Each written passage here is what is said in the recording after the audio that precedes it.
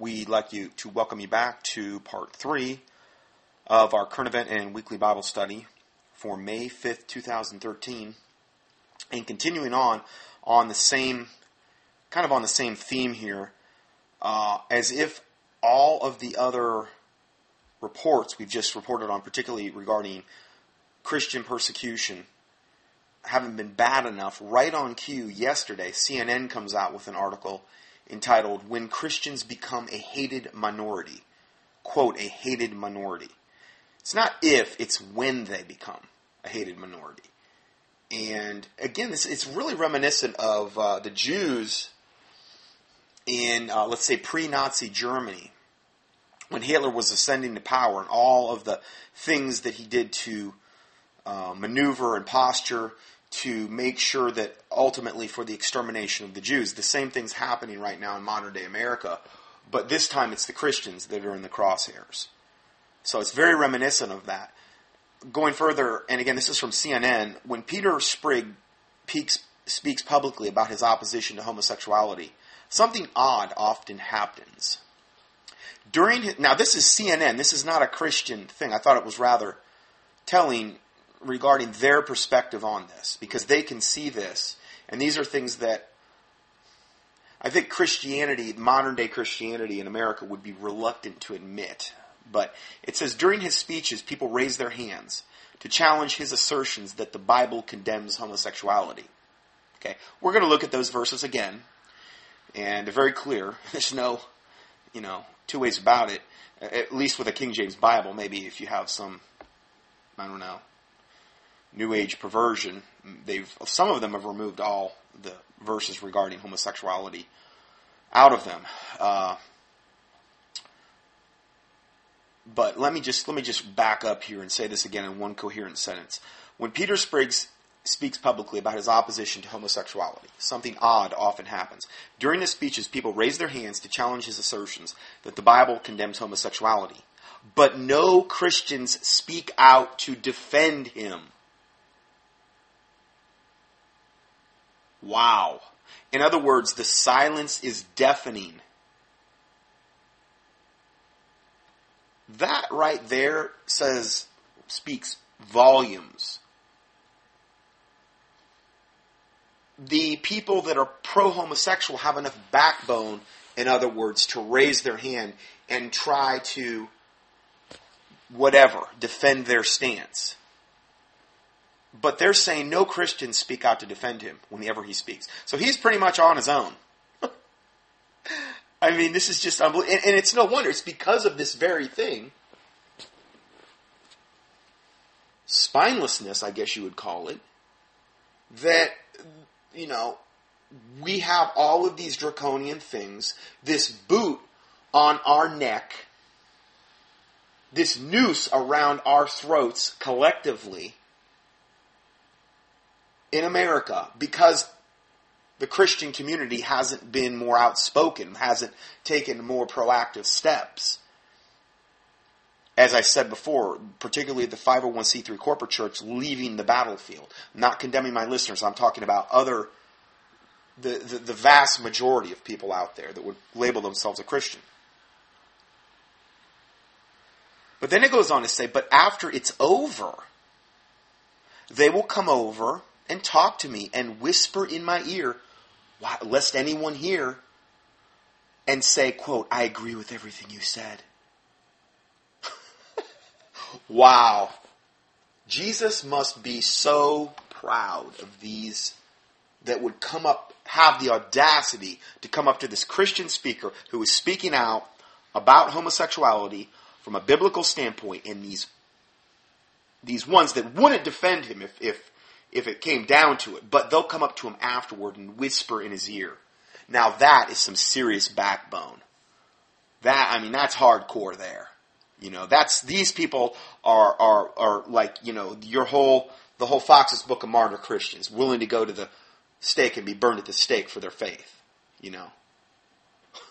This is what we're dealing with. The patheticness that we're dealing with here. Whisper in my ear. Why would they even bother? Wouldn't they have a sense of shame? Do they think this is making up for the fact that they're silent otherwise. They wouldn't, make a peep, lest they might come under a little bit of persecution. We couldn't have that. We wouldn't want to be labeled or have some queer say that we're bigoted or something when they're participating in the most degenerate lifestyle on the planet, essentially, that the Bible clearly and openly condemns, that they've been turned over to a reprobate mind, and their consciences are essentially seared with a hot iron. Demon-possessed to the toenails, essentially, what you're dealing with here. But no, we as Christians don't need to say anything against that.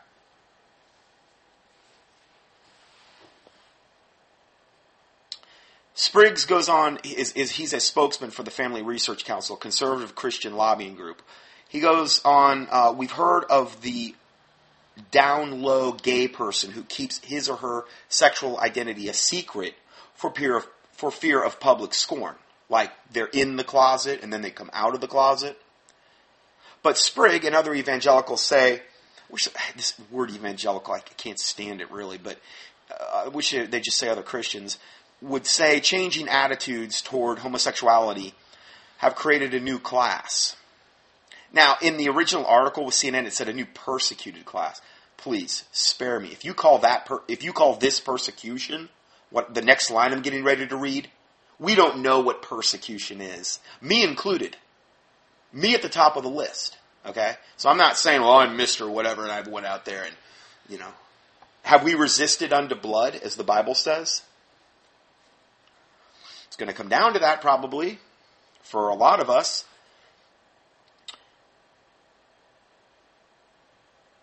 They say changing attitudes towards homosexuality have created a new class,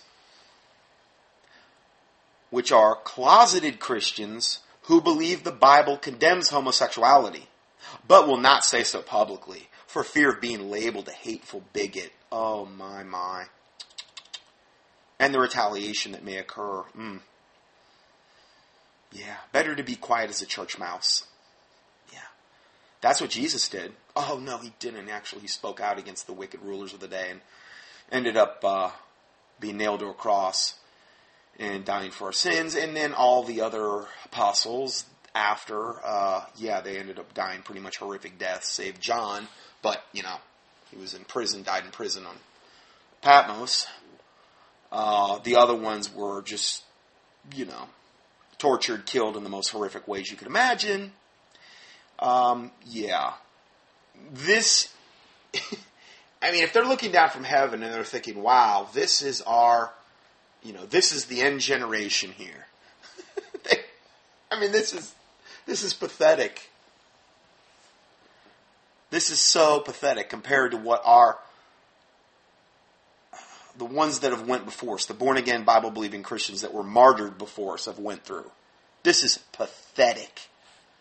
Starting at Jesus Christ, I include myself in that class because, again, I haven't resisted yet unto blood, But, if they won't even do this, if they're afraid to even speak out, can you imagine? These people, when it gets bad, you are going to so see the real thing and the pretenders separated. That is a big reason why all this is happening, to weed all, to really show what side you're on, And I guarantee you none of these that would just do something like this, go up and whisper in his ear, they're going to fall away. They are going to do whatever it takes to save their skin. Unless they have a visitation from God or get right with God or whatever it takes. And I hope they do. I really do. I pray. But we've seen nothing regarding persecution. And yet these people are still like little church mice that, So going further, it says, as proof, Sprigg points to the backlash that the ESPN commentator Chris Broussard sparked recently. Broussard, who was called a bigot and a purveyor of hate speech, when he said an NBA player who had come out as gay, and again, the gays can slander us and just go nuts on us and call us every foul name. That's not hate speech. That's freedom of speech, freedom of expression. They're doing that because they love us. But anyone who is a Christian that says anything derogatory toward the gays and these perverse devil degenerates, demon possessed to the toenails, you say anything on that level, oh, you're a bigot, you're a purveyor of hate speech, this and that. It's a double standard. But anyway, this ESPN commentator said he was called a bigot and a purveyor of hate speech when he said an NBA player who had come out as gay was living in open rebellion to God. Quote, living in open rebellion to God. Broussard said the player, Jason Collins, was living in unrepentant sin. I think he's on the cover of Sports Illustrated right now. Yeah, this is who we want to have. It's kind of ironic, the same week they kicked Tim Tebow out, essentially. Now, granted, I'm not over here saying, yeah, well, this and that. But Tim Tebow was extremely vocal about his stance toward Jesus Christ. Okay? Now, I know, yes, you could probably do a whole study on saying whatever. But the one thing I did see is he was very, very vocal about that. Okay? The NFL does not have room for something like that. And because he went over to Denver and he won those games and he had all those last-minute comebacks, the spotlight was on him. And they do not want positive attention being on someone who's vocal about Jesus Christ. Period. They don't want that. They can't have it. So what happens? Denver trades him to the Jets. The Jets bench him the whole season. And then he's cut. And it was all by design. And isn't it ironic, the same week that happens, this devil Chris Broussard, or not Chris Broussard, but Jason Collins comes out as gay in the NBA. And Obama comes out and says, I couldn't be more proud of him. We're going to get to that article. And all the gay groups, applauding and lauding him and what. And Tim Tebow's kicked to the curb the same.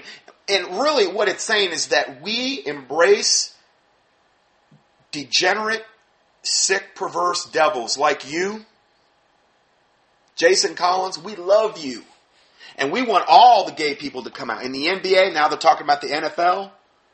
Tim Tebow and your types, you name the name of Jesus Christ, which is the most offensive name on the planet. It's a name that will separate and divide, guaranteed. It's one thing to say God, but it's a whole other thing to say Jesus Christ. To evoke that, to say, He is my Lord and Savior. Isn't that ironic? And again, it's just further evidence. It's just one more nail in the collective coffin of the USA from a morality standpoint, from a God's judgment standpoint. There's all these things that are happening incrementally. That's just one thing that's happened just this week.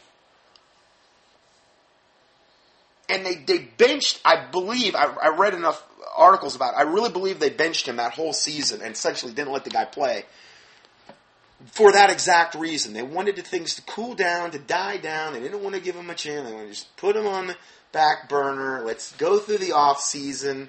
We'll cut him after the draft, and he'll go a separate way. And they're going to probably red flag him, all the other NFL teams. There's really no interest.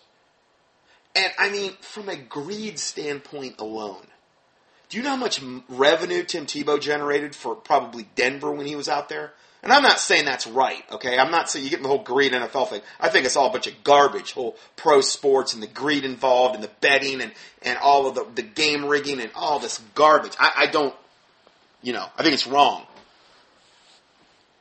Totally. But it's just, I thought it was pretty ironic. And it's just one more evidence of this slide toward we want evil. We love evil. Gay, lesbian, transgender, bisexual. We love you, Planned Parenthood. We love you, Mr. Pornography. We love everything evil. We want to eat it up. Drugs and meds and fluoride and chlorine and chemtrails and anything like that. Get us addicted to painkillers and all of the wicked, evil stuff that's out there.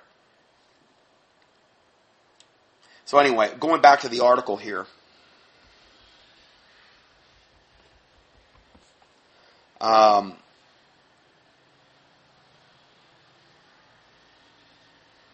In the current culture, it takes more courage for someone like Chris Broussard to speak out meaning this ESPN commentator that was against it, than for someone like Jason Collins to come out. So in our current culture, it does do that. It takes more courage to actually speak out against the wickedness than it does when you're wicked to come out and openly announce it. No, you'll be praised. You will be praised. You will be rewarded. I mean, talk about creeped out. I mean, if you were in one of these locker rooms as like a pro football player and like you, all of a sudden you got like one or two people on your team coming out saying they're openly gay, thinking, oh, good. I mean, I've been in the locker room with this guy all this time, and who knows, was he checking me out or what? I mean, that's creepy. I'm sorry. That's really, really mega creepy. But, you won't be able to say anything. No, it's not politically correct. You better shut your mouth. You want to keep that paycheck. I guess that was the point I was relating to about Tim Tebow. He guaranteed he was bringing in untold revenue for the Denver Broncos. But the bottom line is Elway wanted to get rid of him. And I don't even follow, pro football is not something I'm obsessed with. I just was looking at this along the way saying, I wonder what kind of angle they're going to do here. There's got to be some way they got to get rid of this guy. And as good of a job as he did over there, Elway didn't want anything to do with him.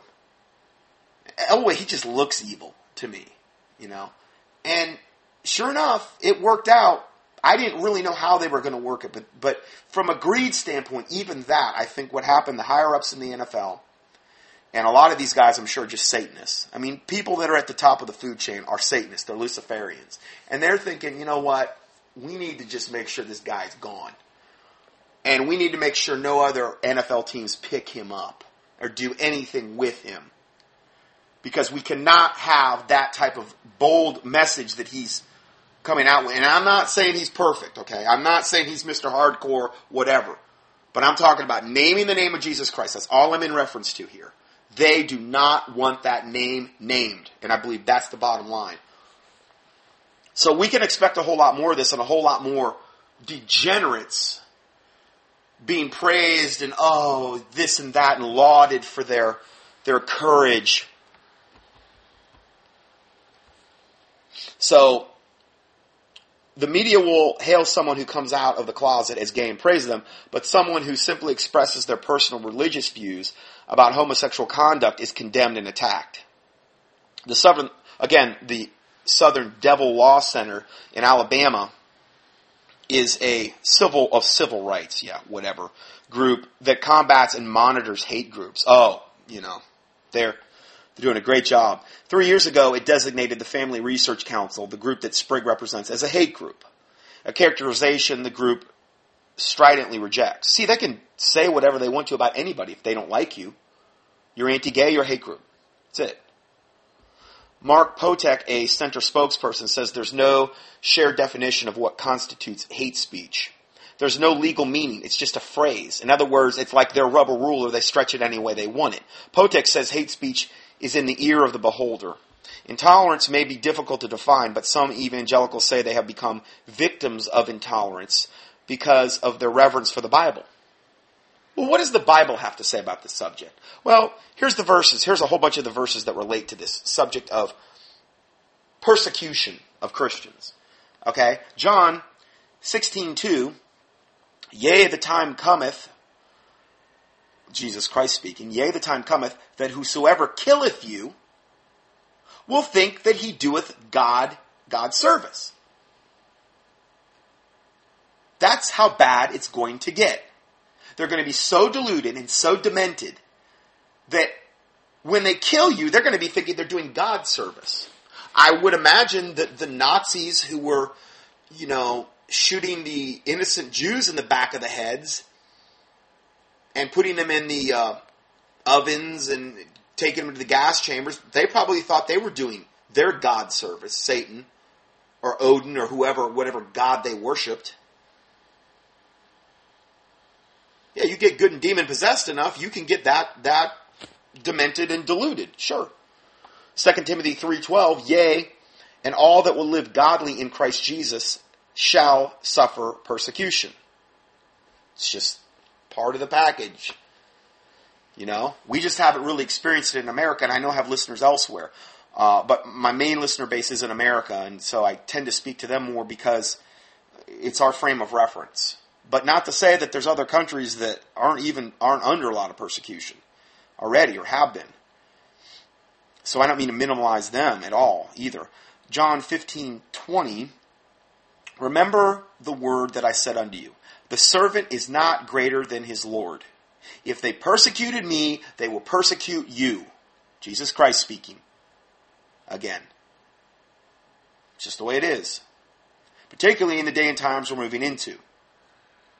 Yeah, I mean, probably if you would have grown up, let's say you lived from, I don't know, if you were born like 1930, lived till, I don't know, 1990,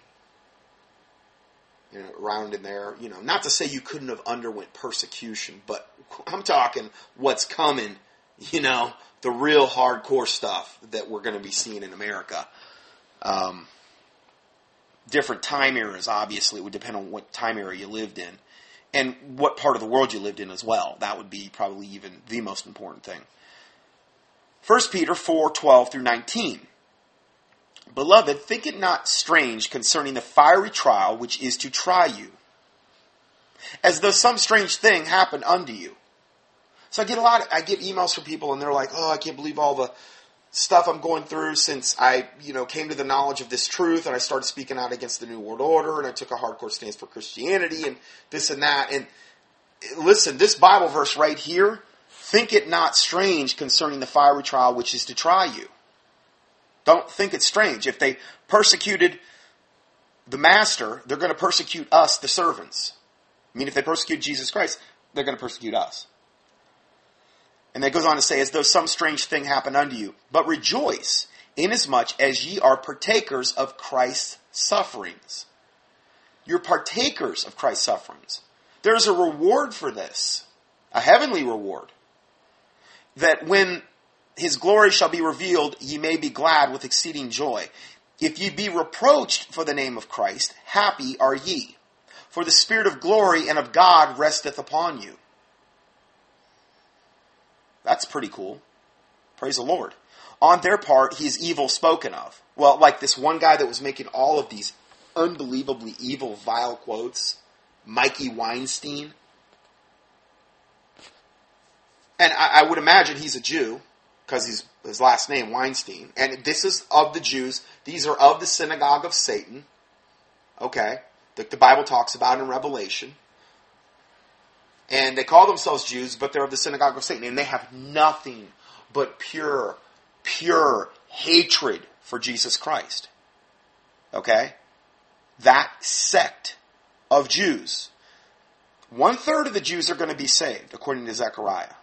1/3 are going to be pulled, go through the fire and tried as silver.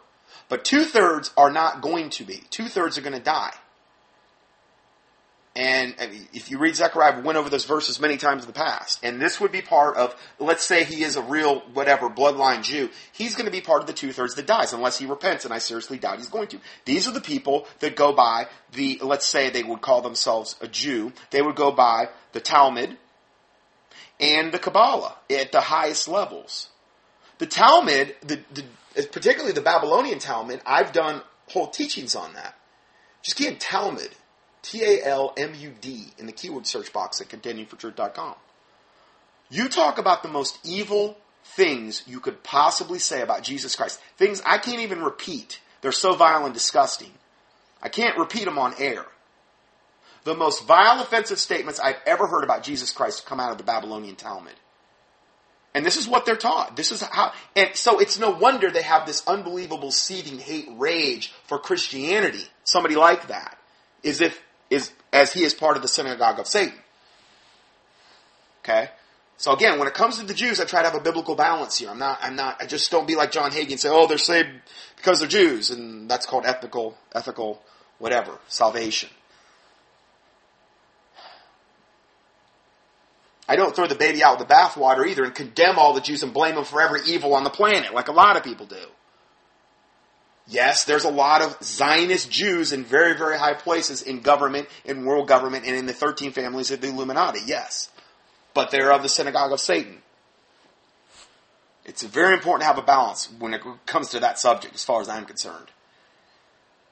So anyway, going further, if you be reproached for the name of Christ, happy are ye, for the Spirit of glory and of God resteth upon you. But on their part he is evil spoken of. But on your part he is glorified. But let none of you suffer as a murderer, or as a thief, or as an evildoer, or as a busybody, or in others men's matters. In other words, if you're going to suffer for righteousness' sake. Suffer as a Christian. Don't suffer because you've been evil. Not to say we're going to walk around sinless perfection, but we don't sin that grace may abound either. Yet if any man suffer as a Christian, let him not be ashamed, but let him glorify God on this behalf. For the time has come that judgment must begin at the house of God. That's what the house of God needs, judgment.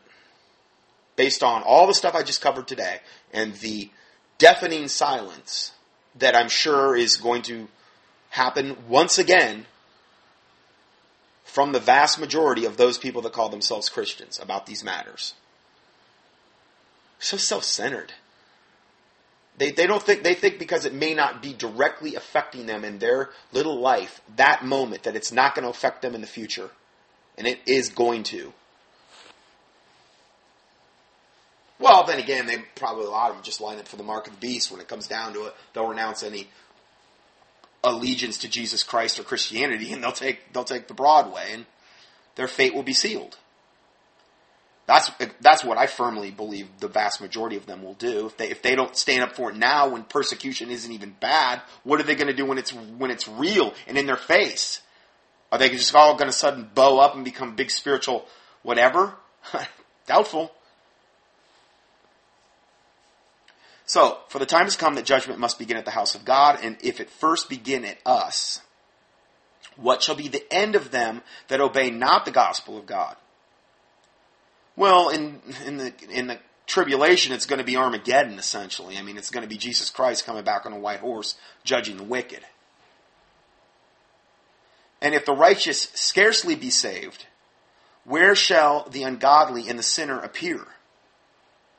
Wherefore let them that suffer according to the will of God commit the keeping of their souls to him in well-doing, as unto a faithful Creator. So we should be trying to live our lives a life of well-doing. Not of evil-doing, but of well-doing. Matthew 24:10 and 12 says, and shall many be offended. Now this is really a great descriptor of the time we're in and moving into. And then many shall be offended and shall betray one another, and shall hate one another, and because iniquity shall abound, the love of many shall wax cold. The more iniquity abounds, the more wickedness goes on, the more babies that are getting slaughtered over at Planned Parenthood, the more gays that are committing all kind of totally disgusting, debauched sexual acts, literally is defiling the land. That's iniquity abounding. It's abounding. It's growing. What does that cause? The love of many to wax cold. That word wax means to grow. Many shall be offended. Guaranteed, all these little dudes, like the ones that come up and whisper in that guy's ear, oh, I agree with you, sir, I just can't say anything about it. They're going to be offended. God's going to make sure they get in a position where they have to take a stance. And they're going to get offended. I didn't sign up for this. I didn't sign up for potential persecution or, God forbid, martyrdom. I didn't sign up for this. Well, they're going to be offended. And then they will betray one another. Yeah. People that call themselves Christians, from my experience, and I'm not talking so much about my listeners, but I'm just talking about in general from my experience, the people that call themselves Christians, the typical ones I kind of get into today, they got to be some of the ones you watch the closest. Stab you in the back. It's been my experience over and over.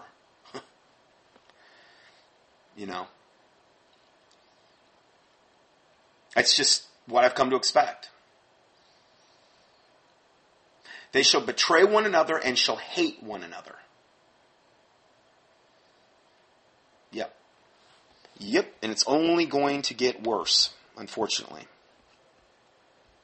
So, going back to the main article, it says the conservative media culture is filled with stories about evangelicals being labeled as extremists for their belief that homosexuality is a sin. Their sense of persecution goes beyond their stance on homosexuality. There are stories circulating of Christian students being suspended for opposing homosexuality. Well, good. Happy are ye. You're suffering some persecution for the cause of Christ. Happy are ye then. That you should be. You shouldn't go, oh, I can't believe. No, I mean, like, so much of the time when, like, if you look in the Bible or martyrs or these people that were persecuted, they were, like, praising God when they got a chance to go to jail or suffer for Christ. So, the Bible's pretty clear on that. We just went over those verses. So, they were suspended for opposing homosexuality. A teacher was fired for giving a Bible to a curious student. Oh, we can't have that. And the rise of the anti-Christian bigotry. I just wonder, I mean, I always leave tracts if I go to a restaurant, I put tracts out all over the place. You know, gas stations and the gas pumps. I'm just waiting for the day when I got somebody come to me confronting. It hasn't happened yet. Or saying, oh, you can't come back here, whatever. We don't want your kind in here. Those days are coming. Guaranteed. Those days are coming. A blogger at the American Dream asked in one essay, are evangelical Christians rapidly becoming one of the most hated minorities in America? Well, obviously they are. Look at the hatred of this guy, this Mikey Weinstein, in the Pentagon. I mean, he couldn't even contain his hate for us. Couldn't. He didn't really try either. Other than just throwing in every four-letter cuss word, he pretty much, that's about the only thing he stopped short of. And I'm sure if he had his druthers, if he had his way, he wouldn't stop short of any of that. Joe Carter, editor for the Gospel Coalition, an online evangelical magazine, wrote a blog entitled, Debatable, Is the Christian Church a Hate Group? He warned that young people will abandon Orthodox Christian churches that teach that homosexuality is a sin. Why? For fear of being called haters.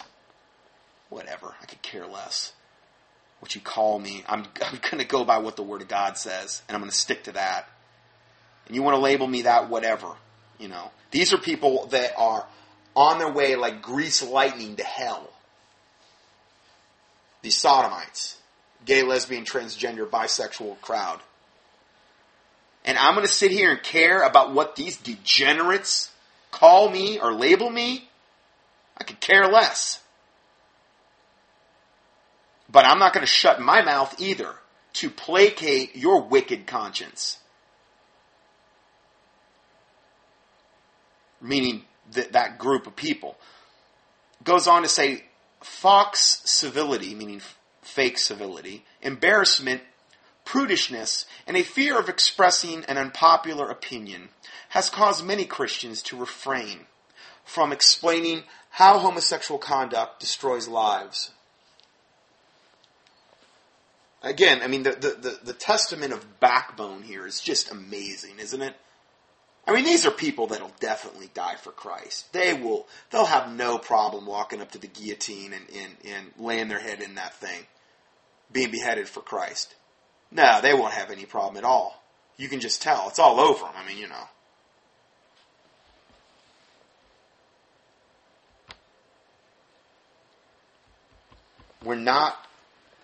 God has not given us a spirit of fear. The Bible's clear on that. The fear of man, which is what we're talking about here, bringeth a snare. Snare is a trap. Well, obviously, that's what motivates these people. Fear of man. Fear of man. What are they going to say? What am I going to do? Fear of man bringeth a snare. They're more fearful of man than they are of God.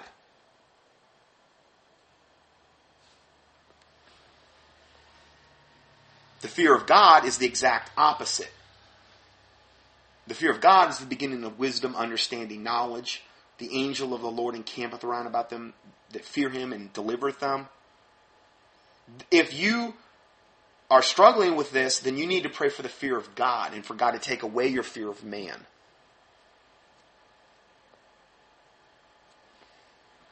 This verse keeps coming into my mind as I talk about this subject today. And again, I'm not saying this because I'm trying to spur us to something better than this pathetic behavior that we see going on over and over again with these pathetic Christians. If you could call them a Christian, they say they are. If they're this spineless now, it's just not going to get better.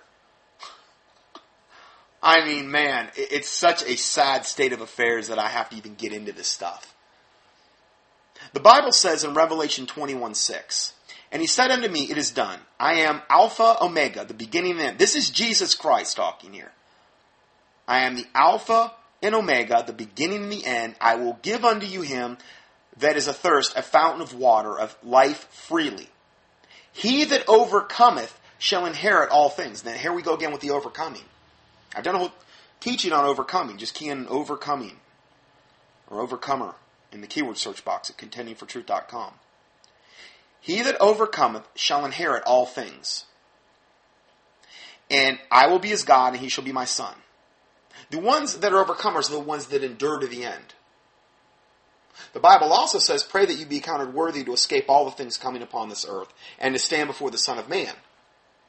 Now, if you're counted worthy to escape all the things coming upon this earth, like all this horrificness that I see on the horizon, obviously you're going to be an overcomer as well. And in that case, you're overcoming, and God is actually sparing you to a certain extent. Not to say you wouldn't go through anything, but he's sparing you.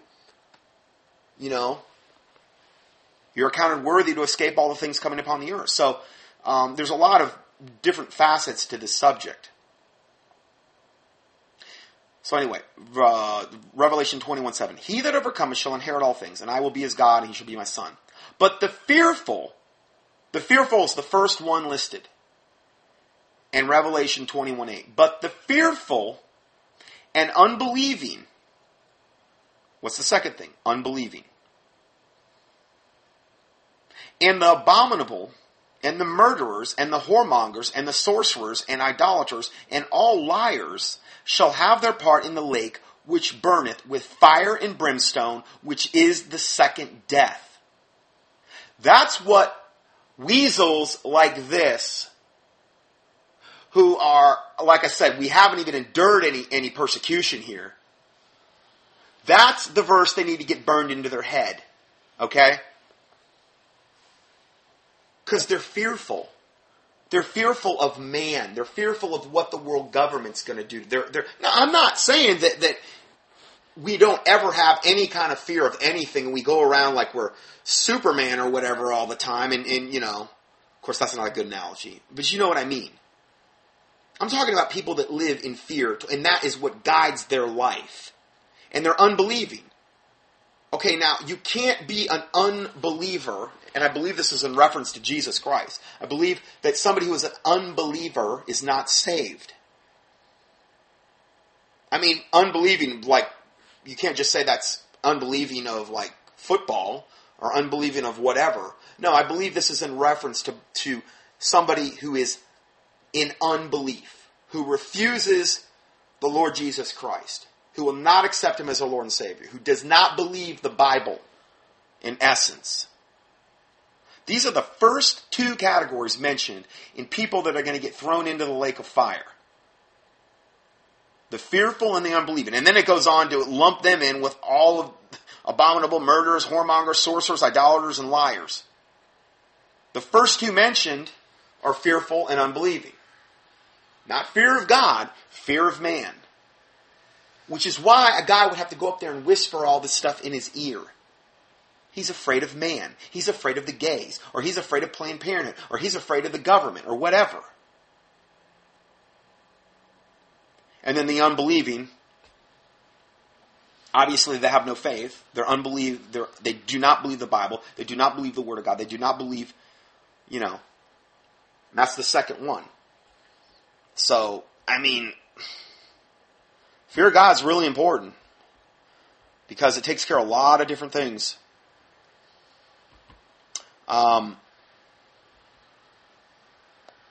Then this goes on to say, let's see here. The Fox civility, embarrassment, prudishness, and a fear of expressing an unpopular opinion has caused many Christians to refrain from explaining how homosexual conduct destroys lives. Carter, an evangelical blogger, says he foresees a day when any church that preaches against homosexuality will be marginalized. And I wrote in there, and attacked. Of course. The Bible will have to be banned. Because ultimately, at least the King James Bible, maybe they'll bring in their Queen James Bible, like I talked about some teachings ago. They got a Queen James Bible. For the queers, Queen, I'm not making this stuff up. It's got a gay cross flag on the cover. It's just, they're just trying to just do whatever they can. They have no fear of God. Oh, they will though, when they step into hell. When they step into hell, they're going to have plenty of fear of God. But it'll be too late.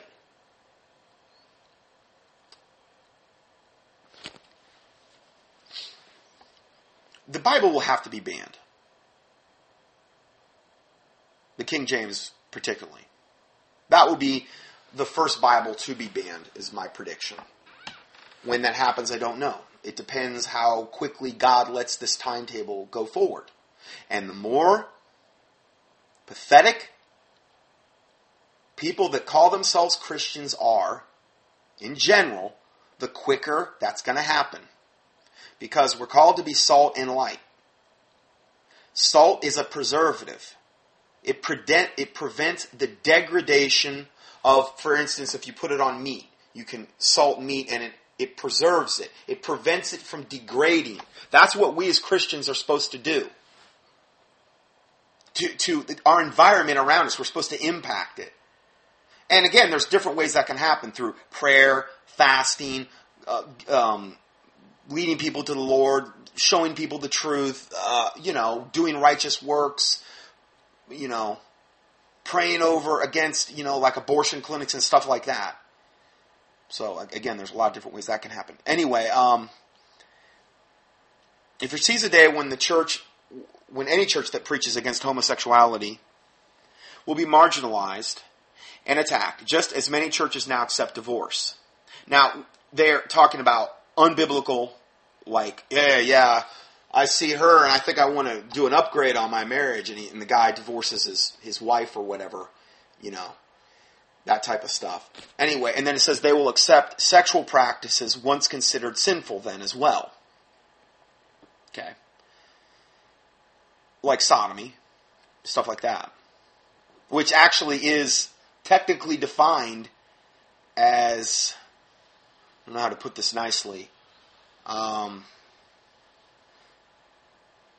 We think of sodomy just as gay guys with a gay guy. Okay, but actually it includes the full definition of sodomy. Also includes oral sexual practices. I did a whole teaching on it. It's called Biblical, I don't know if you key in sexual in the keyword search box at contendingfortruth.com. I got into all that. This was once very common knowledge in the church. It was not even a point of debate. But now it's been buried because Satan wants it buried. He wants you to be in the dark. He wants you to be defiling yourself. He wants you to be bringing a curse on yourself. And you not knowing it is all the better. Because then you have no real even conscience of the sin. Maybe you do deep down, but, he wants everybody to be in the dark.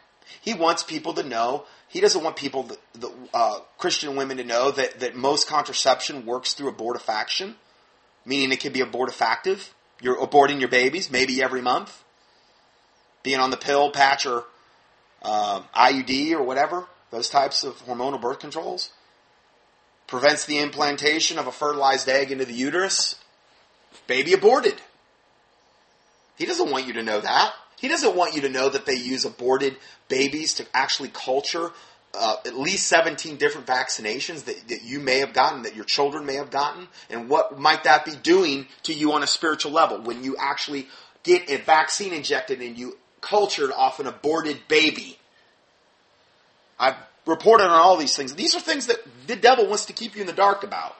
He wants you to be destroyed for lack of knowledge. He wants you to be ignorant of his devices so he can get an advantage of you.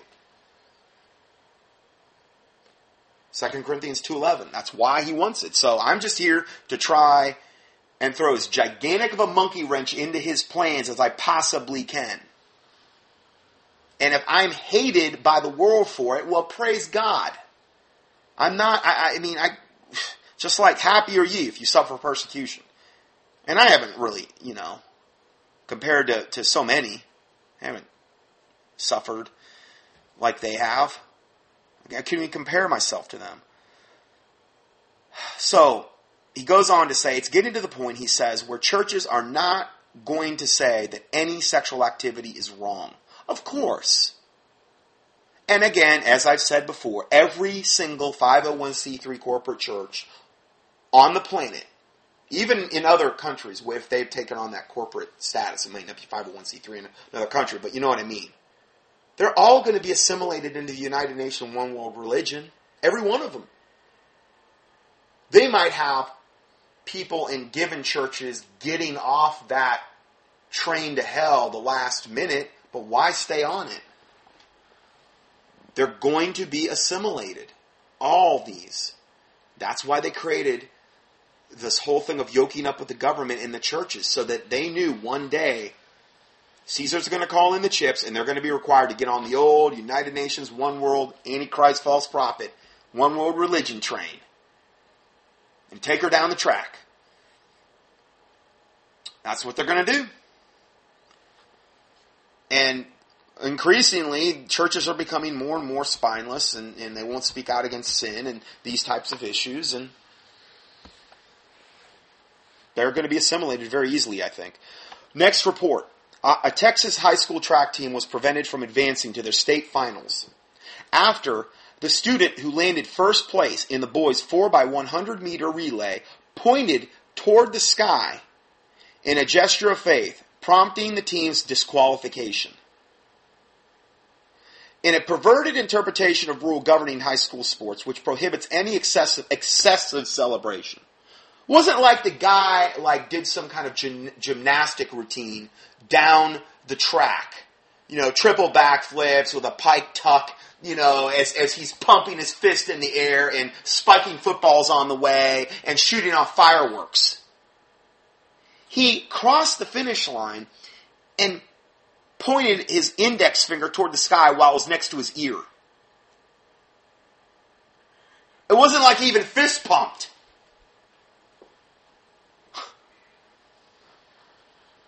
So, in a perverted interpretation of rules governing high school sports, which prohibits any excessive celebration, relay anchor Derek Hayes' act of lifting his finger by his ear, it didn't even get above his head, it was by his ear. How much more subdued could a celebration possibly be? Okay? But the act of him lifting his finger by his ear and pointing to the heavens was deemed to be a gaudy, celebratory motion.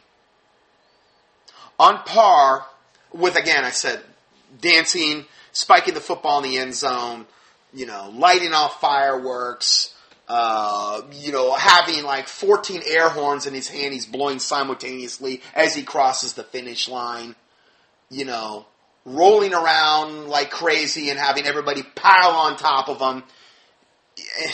You get what I'm saying here? Last week's controversial judgment has members of the community and critics alike asking if the rule is a violation of the First Amendment. I think he should have been, again, is probably suitable for a firing squad.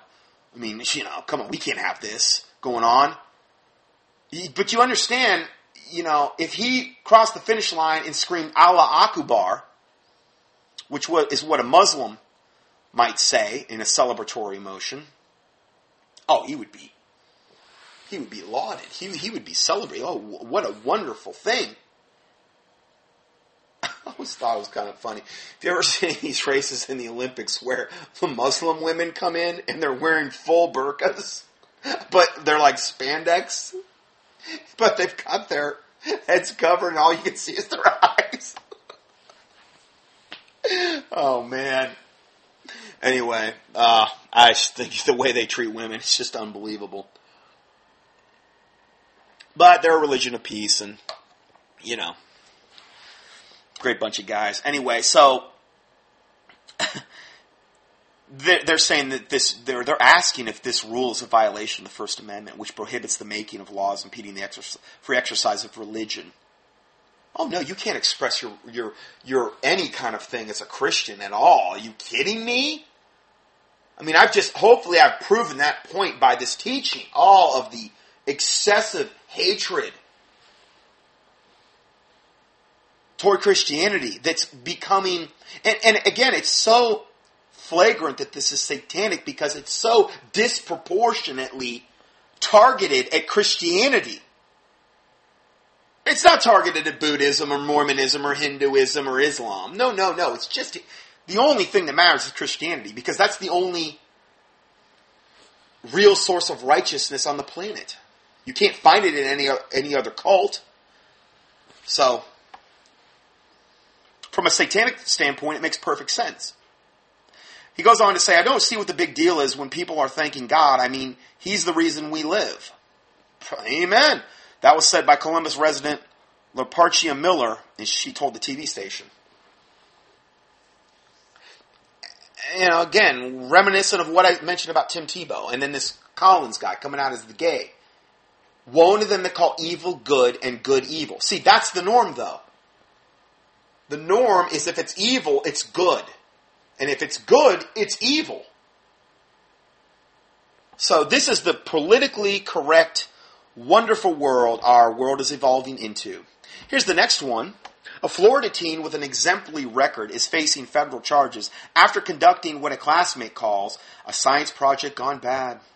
16-year-old Kiara Wilmot is accused of mixing household chemicals in a small water bottle at a Bartow high school, causing the cap of the plastic water bottle to fly off and produce a bit of smoke. The experiment was conducted outdoors as well. No property was damaged and no one was injured. But not long after Wilmot's experiment, authorities arrested her and charged her with possession/discharge of a weapon on school property and discharging a destructive device. End of quote.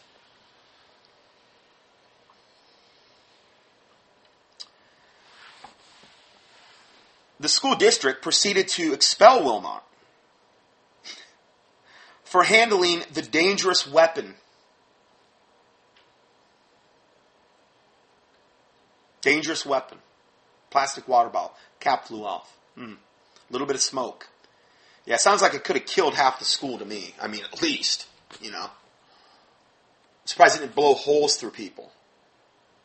It sounds so destructive. I mean, this is like on par with a nuclear device, at least, or some kind of depleted uranium round. I mean, come on. Or at least some type of chemical weapon or biological agent. I mean, sure. They should have gut shot her right there. Right there as an example for the other students. We cannot have this type of behavior on this planet. We can't have it. I, for one, am putting my foot down. I think we should lynch her. I really do. Tar and feather her. All kind of, bring out the medieval torture devices. The Iron Maiden, the whole 9 yards. She needs to be punished. Actually, she's adorable. I saw a picture of her and I'm like, oh my gosh. All I can have is pity on her. And this is the politically correct, brave new world, again, we're all coming into now. Where Big Brother rules the day, and again, what's good is bad, and what's bad is good.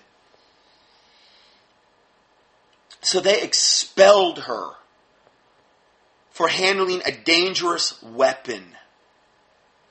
They should have called it a weapon of mass destruction. I think that would have been a little more accurate. On par with, like a 50 cal machine gun, or maybe a hand grenade.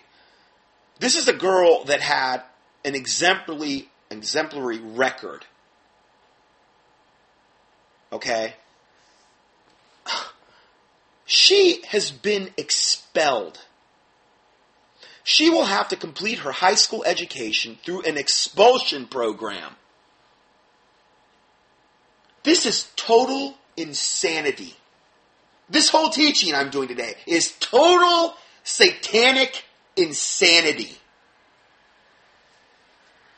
Friends and staffers include the school principal who came to Wilmot's defense, telling the media that authorities arrested an upstanding student who meant no harm. Obviously. This is like that girl I talked about not before, which she's from the area I lived in. It was in Bonita. And the security, it was like near the end of her senior year, and the security guards were on patrol in the parking lot. And she had just completed a move. And she had some things that she was moving in her back seat. And I think it was a butter knife or a steak knife or something was on the back floor. I think it was a butter knife. And they saw that, and that was it. She was done. Expelled. Forget it. You're done. Life as you know it is over. 30 days in the electric chair. Or at least the gas chamber. I mean, come on. She doesn't deserve lethal injection because that's too kind. We need to be more, little more stiff with our penalties here, okay? Why? Because we need to set an example for others. I mean, if it's butter knives one day, what is it going to be the next? Sporks? The combination spoon-fork things? What's going to happen if a whole legion of people show up with sporks and they take over the city? They storm the gates. I mean, what's this world coming to? I'm ashamed to even be called an American after reading this article. I'm ashamed. I am. I tell you. I cannot believe they didn't throw the book at her harder. She should have been reprimanded. She should have been drawn and quartered. Yep. Anyway, little sarcasm there. Can't help but have a little bit of levity in this teaching, considering all the horrific stuff we're covering today. Yeah, so she's going to have to compete. This poor thing is going to have to complete her school education in an expulsion program. God, this is just beyond insanity. And get this, I love this last part. But Polk County Schools stand by its decision to expel Wilmot, asserting in a statement, quote, "There are consequences to actions." Oh, you wonderful public school system that shows our kindergartners how to perform oral sex, that does all of these wicked, disgusting, evil, garbage things to our students, that teaches them we evolved from a rock that turned into an ape, that evolved into what we are now. Oh yeah, that happened. That teaches us all about sex education at the earliest possible ages, and that it's okay to have two mommies and two daddies, and I've documented all this garbage over and over and over. The wicked, evil public school systems. And then all of a sudden they become the morality police, and are going to expel this poor girl for this stupid thing. And that's justice. And this is why the Bible talks about in Isaiah, where it grieves God when he looks down on his creation in a particular society and he can't find justice. He can't find true justice or judgment among his people. And in that system, it says God will draw salvation unto himself, meaning there's not going to be a lot of people getting saved in that society. And you're not going to find justice in the courts. You're going to find the exact opposite. And this is what we're seeing. We're seeing just insaneness. It's like the people at the loony bin, the worst of the worst, are the ones that are in control and making all of these just harebrained, satanic decisions. They say there are serious consequences to actions, and calling Wilmot's experiment a serious breach of conduct.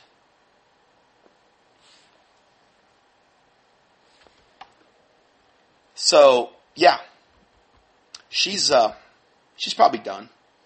She's probably done. I'm sure. Think about this. What if she, like, had a scholarship somewhere? Well, that scholarship's gone. I'm sure. Oh, look at what you've done. We can't have this type of scum coming into our school. Who would dare rig a water bottle with some explosive agent and almost decimate and burn down half the school? I mean, I can see where this is going. Oh, I guarantee you, it's gone. If she had a scholarship, oh, it's gone. She's probably going to be able to get no. Which probably is the best thing for her, considering the scam of the colleges that go on. If you don't believe that, what is it, College Bubble? There's a documentary up on YouTube you need to watch called College Bubble. It shows you what a scam the colleges have turned into and how they're just literally a source just to get you in unbelievable debt. Among many other things. I'm just touching scratching the surface on that one. So let's go further. Let me see here. Oh boy. Yeah, I think I have enough time to get through this. I need to really speed it up here because I'm running way behind. Okay. Obama administration openly pushing food stamps to illegals. No citizenship required, no income status check either. Now again, I'm contrasting all these articles. We see this, we go from one where it's like this hyper, big brother, strain at a gnat and swallow a camel, nitpicky thing on like some guy holding the finger by his head and then getting expelled or getting disqualified from the race. And then the girl, getting kicked out, expelled for a science project. And then we have this. And again, everything you look at now, all these current events, it's the things that are wicked. Like wickedness, think of it like an animal, and it comes up to you, oh, good wickedness, we love you. You're a good little wicked animal. And then you have a good animal come up to you, and you're just kicking it in the teeth as hard as you can. And you're whipping it, and you're shooting it, and you're chopping it up. You just. That's how it's treated now. Things that are righteous and good, you destroy it, obviously. You imprison it, you kill it, you annihilate it. But if you're wicked, oh, come here, little wickedness, we love you. We're gonna give you everything you want. And you're giving them the little liver snaps and the doggy treats and this type of thing. And this is what the world we're living in. Anyway. So documents obtained through the Freedom of Information Act. My daughter's laughing over there. She's starting to make me laugh. Documents obtained through the Freedom of Information Act reveal the Obama administration. Okay, sorry there. To reveal the Obama administration is actively marketing the Federal Food Stamp Program, or SNAP, to illegal immigrants. So we're illegally yet actively marketing the food stamp program to illegal aliens. Okay? A Spanish language flyer obtained by Judicial Watch says, you need not divulge information regarding your immigration status in seeking this benefit for your children. We don't need to know if you're an illegal alien sponging off the system. We want you to come here and eat up all the resources possible. Because we encourage wicked behavior. And we want you to be wicked and to come here and to do this and to do it illegally, and we are going to reward you so amply for that. And we're even going to advertise for you to do it. That's how wicked we are. Because we know what you're doing is wicked and we're wicked, so that's a match made in hell. Why not combine? Why not, get in lockstep together? A copy of the document is viewable by clicking here. There's a link there. The USDA is actively working with the Mexican government to promote food stamps for illegal aliens. It's working with the Mexican government. Oh, that's good. That's good. And that was said by Judicial Watch President Tom Fitton. Although it's far worse now, this has been going on for years. Back in 2006, Judicial Watch wrote in its Corruption Chronicles, the United States Department of Agriculture is spending taxpayer money to run Spanish-language television ads, encouraging illegal immigrants to apply for government-financed food stamps. where's the outcry here from, I don't know, people that don't want illegal aliens invading our country and eating up all our resources? Where, the church? I don't hear any outcry. I mean, I read the story, but I don't see the outcry. I mean, this is insane. Nearly $75 billion of taxpayer money is spent each year on federal food stamps. And it turns out much of that is alarmingly being handed out to illegal immigrants. Of course. People who contribute very little to the tax base in America, but who seem to be experts on collecting social welfare benefits of all kinds. Well, they're encouraged to do that. Most people, if you've not observed this on your own, most people, it is human nature, and I don't mean this from a Christian standpoint. I'm saying if a person is left to themselves, it is human nature, if you let somebody get away with something, they're going to keep doing it. Period. That's what they do. That's why the Bible says if we would judge ourselves, we would not be judged. We need to be judging ourselves all the time. He who is spiritual judgeth all things. Jesus Christ said, judge righteous judgment. Well, no, he said, judge not lest ye be judged. That's when you have a beam in your own eye and you're judging the speck in your brother's. It even says, remove the beam out of your own eye so you can judge the speck in your brother's. Not to say we go around nitpicking everybody, but you know what I mean. We're supposed to judge. Oh, no, judgment's bad. No, it's not. Because there is no judgment, there's no biblical judgment in this country. There's very little of it. It's a gigantic reason why things have devolved into what they are now. And it grieves God when there's no true righteous judgment in the land. It's very clear. Particularly in the Old Testament. That's reiterated over and over again. And things will degenerate in a culture like that in a huge way. So, they're only spending $75 billion a year in taxpayer money on food stamps. I mean, Senator John Thune and Representative Marlin Stutzman are reportedly working on a bill that would prevent the Obama administration from marketing food stamp benefits to illegals. It's amazing this is even a point of, I mean, this is so illegal. They're here illegally, and then we're encouraging them to be here illegally, and then we're going to illegally subsidize them while they're here and give them every benefit they can get.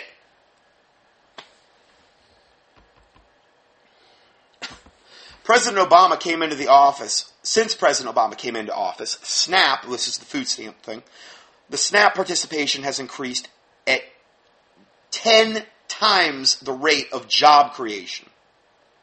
The annual spending on SNAP has doubled. And 1 in 7 Americans are now participants in SNAP. Like I said, this is part of the way they're destroying the country from within. They get everybody dependent on the government. This is one part of it with the food stamps. And then when they implement their draconian garbage, then they're not going to, these people that are dependent on the government are not going to bite the hand that feeds them, and they're going to do whatever they're told to keep the bennies flowing, meaning benefits. Anyway, as the U.S. government's own website admits, the food stamp program, SNAP, has increased from 2.8 million in 1969, 2.8 million in 1969, to 47 million in 2012. Well, that's a good trend we're seeing. I mean, that's a wonderful trend, you know? I mean, it's only went from 2.8 to 47 million. People totally dependent on the government. Isn't that the way it should be?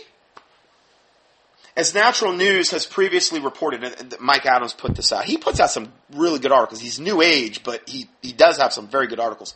As Natural News has previously reported, recipients of federal food stamp money can use it to buy soda pop, birthday cakes, and even luxury seafood items. Soda companies are currently raking in $4 billion a year from the federal food stamp program alone. Go get your Diet Coke.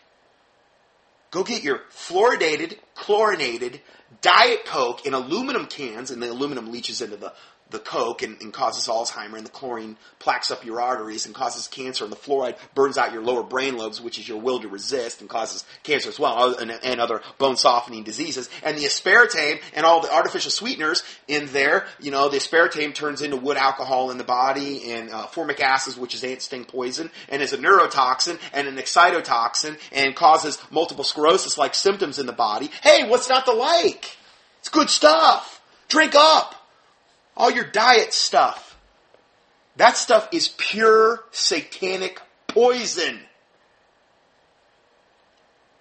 Other than that, I'm kind of neutral on the subject, if you can tell. Anyway, so as the grocery receipt on the right, and there's a grocery receipt here, shows people are using food stamps to purchase lobster and porterhouse steaks.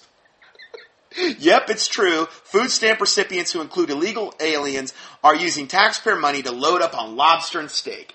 As it should be. I would be the first to say, as it should be. They should get all the benefits for being here illegally. And the women should get all the benefits for having their little anchor babies here so that they can become grandfathered in as citizens. And they should eat up all of our resources as much as possible. And obviously they're from a very, they're very, very extremely pro-Obama and very, most of the time very, very liberal. And they bring a lot of the witchcraft from Mexico and stuff like that, the Santa Muerte and all the Catholicism and all the paganism they have commingled with that. So it's a good thing. And they should load up on lobster and steak. I truly believe that is righteousness.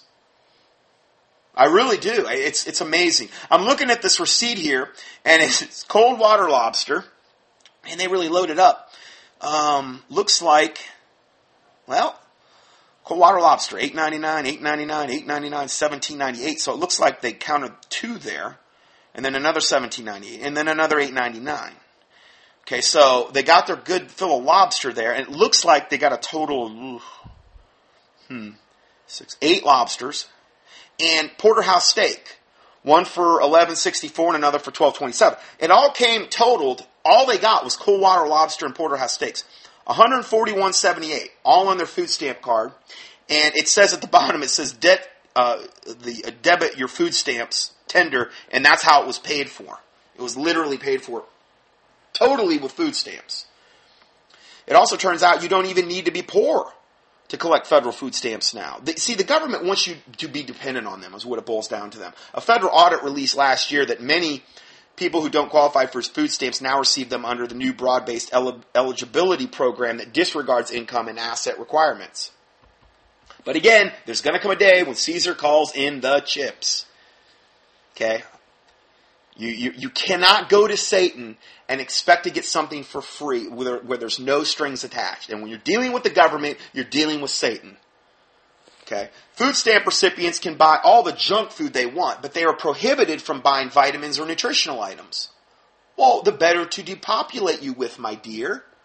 Like on, was it Goldilocks and the Wolf or whatever? I don't know. Something. Whatever it is. What big teeth you have, Grandma? Well, the better to eat you with, my dear. Okay, well, again, this is what we're dealing with here. Goldilocks and the Wolf, wasn't it? Wasn't it a wolf that dressed up like a grandma? Oh, Goldilocks and the Three Bears. Oh, yeah. Well, who was the other one? Oh, Little Red Riding Hood. I'm kidding, my nursery rhymes there. A little messed up. Sorry about that.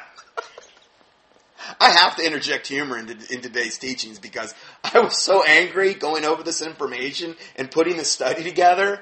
It's like, okay, hold on, we have a little humor commingled into this study. So you can buy all the junk food you want, but you can't buy vitamins or nutritional items. The big banks like J.P. Morgan Chase collect billions of dollars a year off the transaction fees supported from the SNAP program. The truth about the federal food stamp program is that it promotes junk food companies, transaction profits for big banks, and of course, illegal immigrants. J.P. Morgan, by the way, donated more than $800,000 to Obama's 2008 election campaign. And again, what has Obama done? He's done everything he can do to get as many people as possible on food stamps. Destroying the job base, destroying jobs. We're going to talk about that. Moving everything offshore as much as he can. Taxing the middle class and the middle class businesses out of existence. And then encouraging, oh yeah, come on over, Mr. Illegal Aliens. Please, please, come by the millions. We love you. Come over here and eat up our substance. Because we love you so much. And so, again, and here you have J.P. Morgan donating $800,000 to Obama's 2008 election campaign. And after the election, Obama worked to explode the food stamp program. generating countless of millions of dollars of transaction revenues for J.P. Morgan. You scratch my back, I'll scratch yours. Moral of the satanic story. This program, administered by the USDA, is really nothing more than a nationwide handout program to bribe voters into voting for big government, and also to submit to being good little subservient slaves. While I have nothing against people relying on food stamps to help them through a temporary short-term crisis, what we have today is generations of voters who live on, this is what I'm talking about too, generations of voters and the illegal aliens who live on food stamps and other welfare programs. Far from being programs of, quote, compassion to help those in need, these programs have ballooned into grotesque, unethical systems of lifelong dependency that destroy dignity and train voters to live like helpless victims rather than capable human beings. But that's the way big government wants it, of course. The more people they can trap in a cycle of poverty, living on handouts from big government, the more votes they can win at the ballot box. He who promises the most handouts typically wins elections, and especially when they can rig the election, and they do, and there's no reversing it once the welfare hordes exceed 50% of the popular vote. Well, again, they can rig the election any way they want it, but he's saying that with the welfare, if there's 50% of the population on welfare, well, it's over. We are dangerously close to that level right now, and once we cross it, there's no turning back from financial suicide. Meaning you got 50% of the people that are just content to, leech off, the government, and they're going to do whatever they tell them to do, and they're not going to bite the hand that feeds them. Once we cross it, there's no turning back from financial suicide. The voters will simply vote themselves bigger and bigger handouts until the financial parasitism guts the entire economy and leads us into a financial apocalypse. At that point, we'll be dealing with what I call the food stamp zombie hordes. Which are tens of millions of people who have no idea how to work for a living, partially lobotomized by junk foods, vaccines, fluoride, chlorine, chemtrails, and who knows whatever else, roaming the streets in a desperate search for food when their governmental benefit cards stop working. I talked about this before on that teaching I did on biblical resistance to tyranny and what's going to happen in the inner cities when the SNAP cards stop working. Oh, man. Whew. As self-centered as we are in America collectively, I can't even begin to imagine the horror of that playing out. But make no mistake, the Obama administration wants to put millions of illegals on federal food stamps. It wants to grant them amnesty on top of that, citizenship, so that they can keep voting for more Big Brother welfare enablers into office. They, in turn, will keep pushing for more and more handouts until the country finds itself trapped with an 80% tax rate, like France, a 50% unemployment rate, and a further cultural invasion of former Mexican nationals who inherently support socialism, political corruption, and the abolishment of individual liberties. Spread the word. We must stop the growth of SNAP and return it to sanity. For starters, no non-citizen should receive federal food stamp benefits. But that idea seems to be alien, no pun intended, to today's Washington bureaucrats who are trying as hard as possible to turn America into the next Mexico. And again, all by design. So there's two more articles here, Corporate Cronyism and the Food Stamp Army. And the next one is entitled $7,000 worth of food stamps and driving a Mercedes as well. Yeah. Riding in style. And I did that one story not too long back. I believe it was about that whole subdivision area of these unbelievably nice apartment/condo houses that had been built. All of them were illegal aliens. The whole block. And there was all these brand new cars out front. I mean, I'm not just making this stuff up. It's this bad. So this is what we're dealing with here. Now, I got a break here. I'm over time on this segment. I hope I can get the next 5 pages in before we run out of time. But God bless you, and we'll see you in part 4.